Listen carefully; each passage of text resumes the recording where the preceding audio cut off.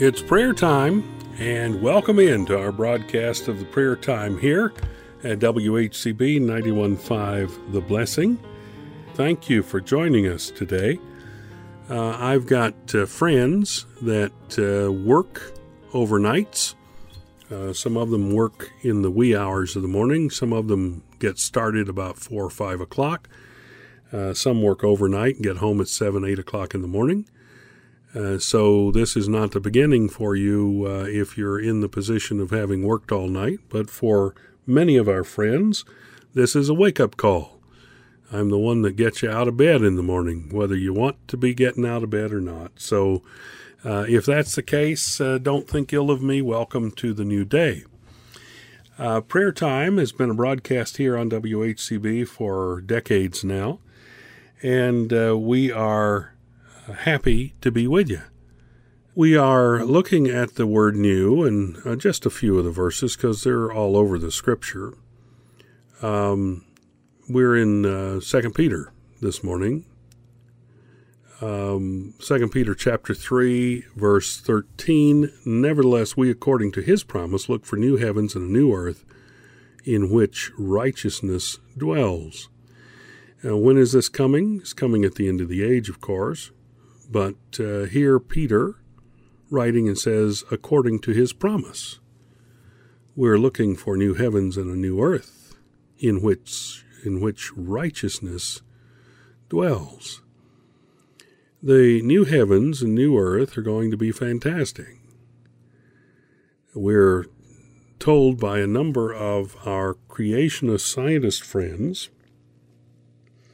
that according to the way they read Scripture, the new heavens, new earth will put everything back the way it was before the fall, before the sin entered into the human race. Our world, as we know it, is under a curse. The old earth, the old heavens are under a curse. We don't think about that, I guess. But think, if you will, with me for just a moment, how much more pleasant the world would be if there were no curse upon it. There would be no major blizzards, there'd be no major hurricanes, there'd be no major storms, there'd be no disruption by disease or by famine or by pestilence or by earthquakes or you name it. And that's just the beginning. Then you're talking about there'd be no need for killing. There'd be no carnivore activity. If we go back to the original, then everybody would have spoken the same language too as it was at the beginning. I mean, we go back to new heaven, new earth, the way that it was. Whoa, we're going to see some major changes. Well, you say, I won't see them. I think I will. I think I'll see those changes as God allows us in eternity to see those changes. And I think we're going to be rejoicing in those changes as we see that in Revelation and the descriptions that are given to us. Speaking of Revelation chapter 2, verse 17, and I'll give him a white stone, on the stone a new name written, which no one knows, except the one who has it, the one who receives it. A new name. Now, we may sing the gospel song, there's a new name written down in glory. Well, that's our name. Mentioned in the song, it'd be your name, my name, whenever we come to faith in Christ. That's a new name in the sense that it's new to that role or that roster. But here it's a new name given. It's one of importance. The name is a very significant thing in Scripture. And if you know the name of the person, you have the opportunity to call them by name. It's not a, hey, you. It's not a, hey, what do you want? It's, Kenneth, this is what I need for you to do for me. It is the use of the name.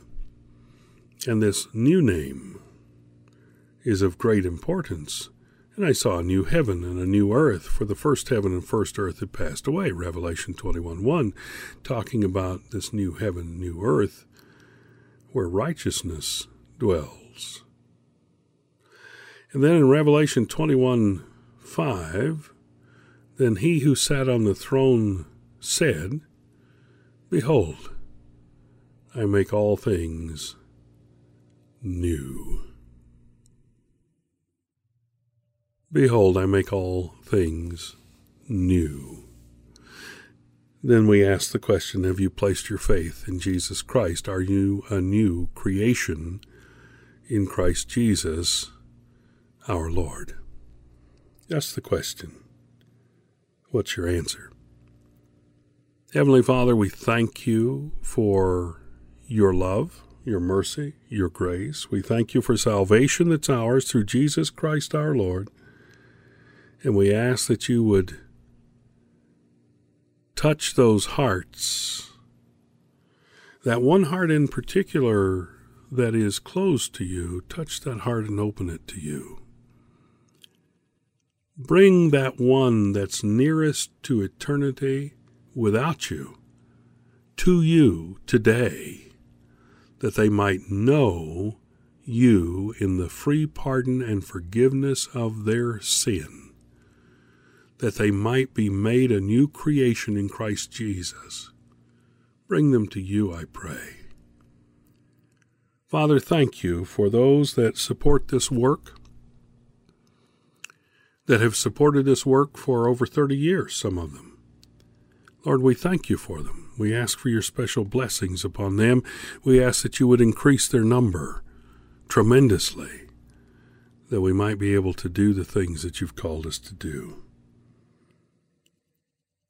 You are the only one that we can turn to, Father. We turn to you with praise, adoration, thanksgiving, and requests. And we know that you alone are worthy. We ask that you would touch the hearts of the congregations and touch the hearts and minds of those who stand to teach your word this weekend, that your word would go forth and that it would be received and that people's hearts would be renewed and that they would be faithful in your service. We thank you, Father, in Jesus' name, amen.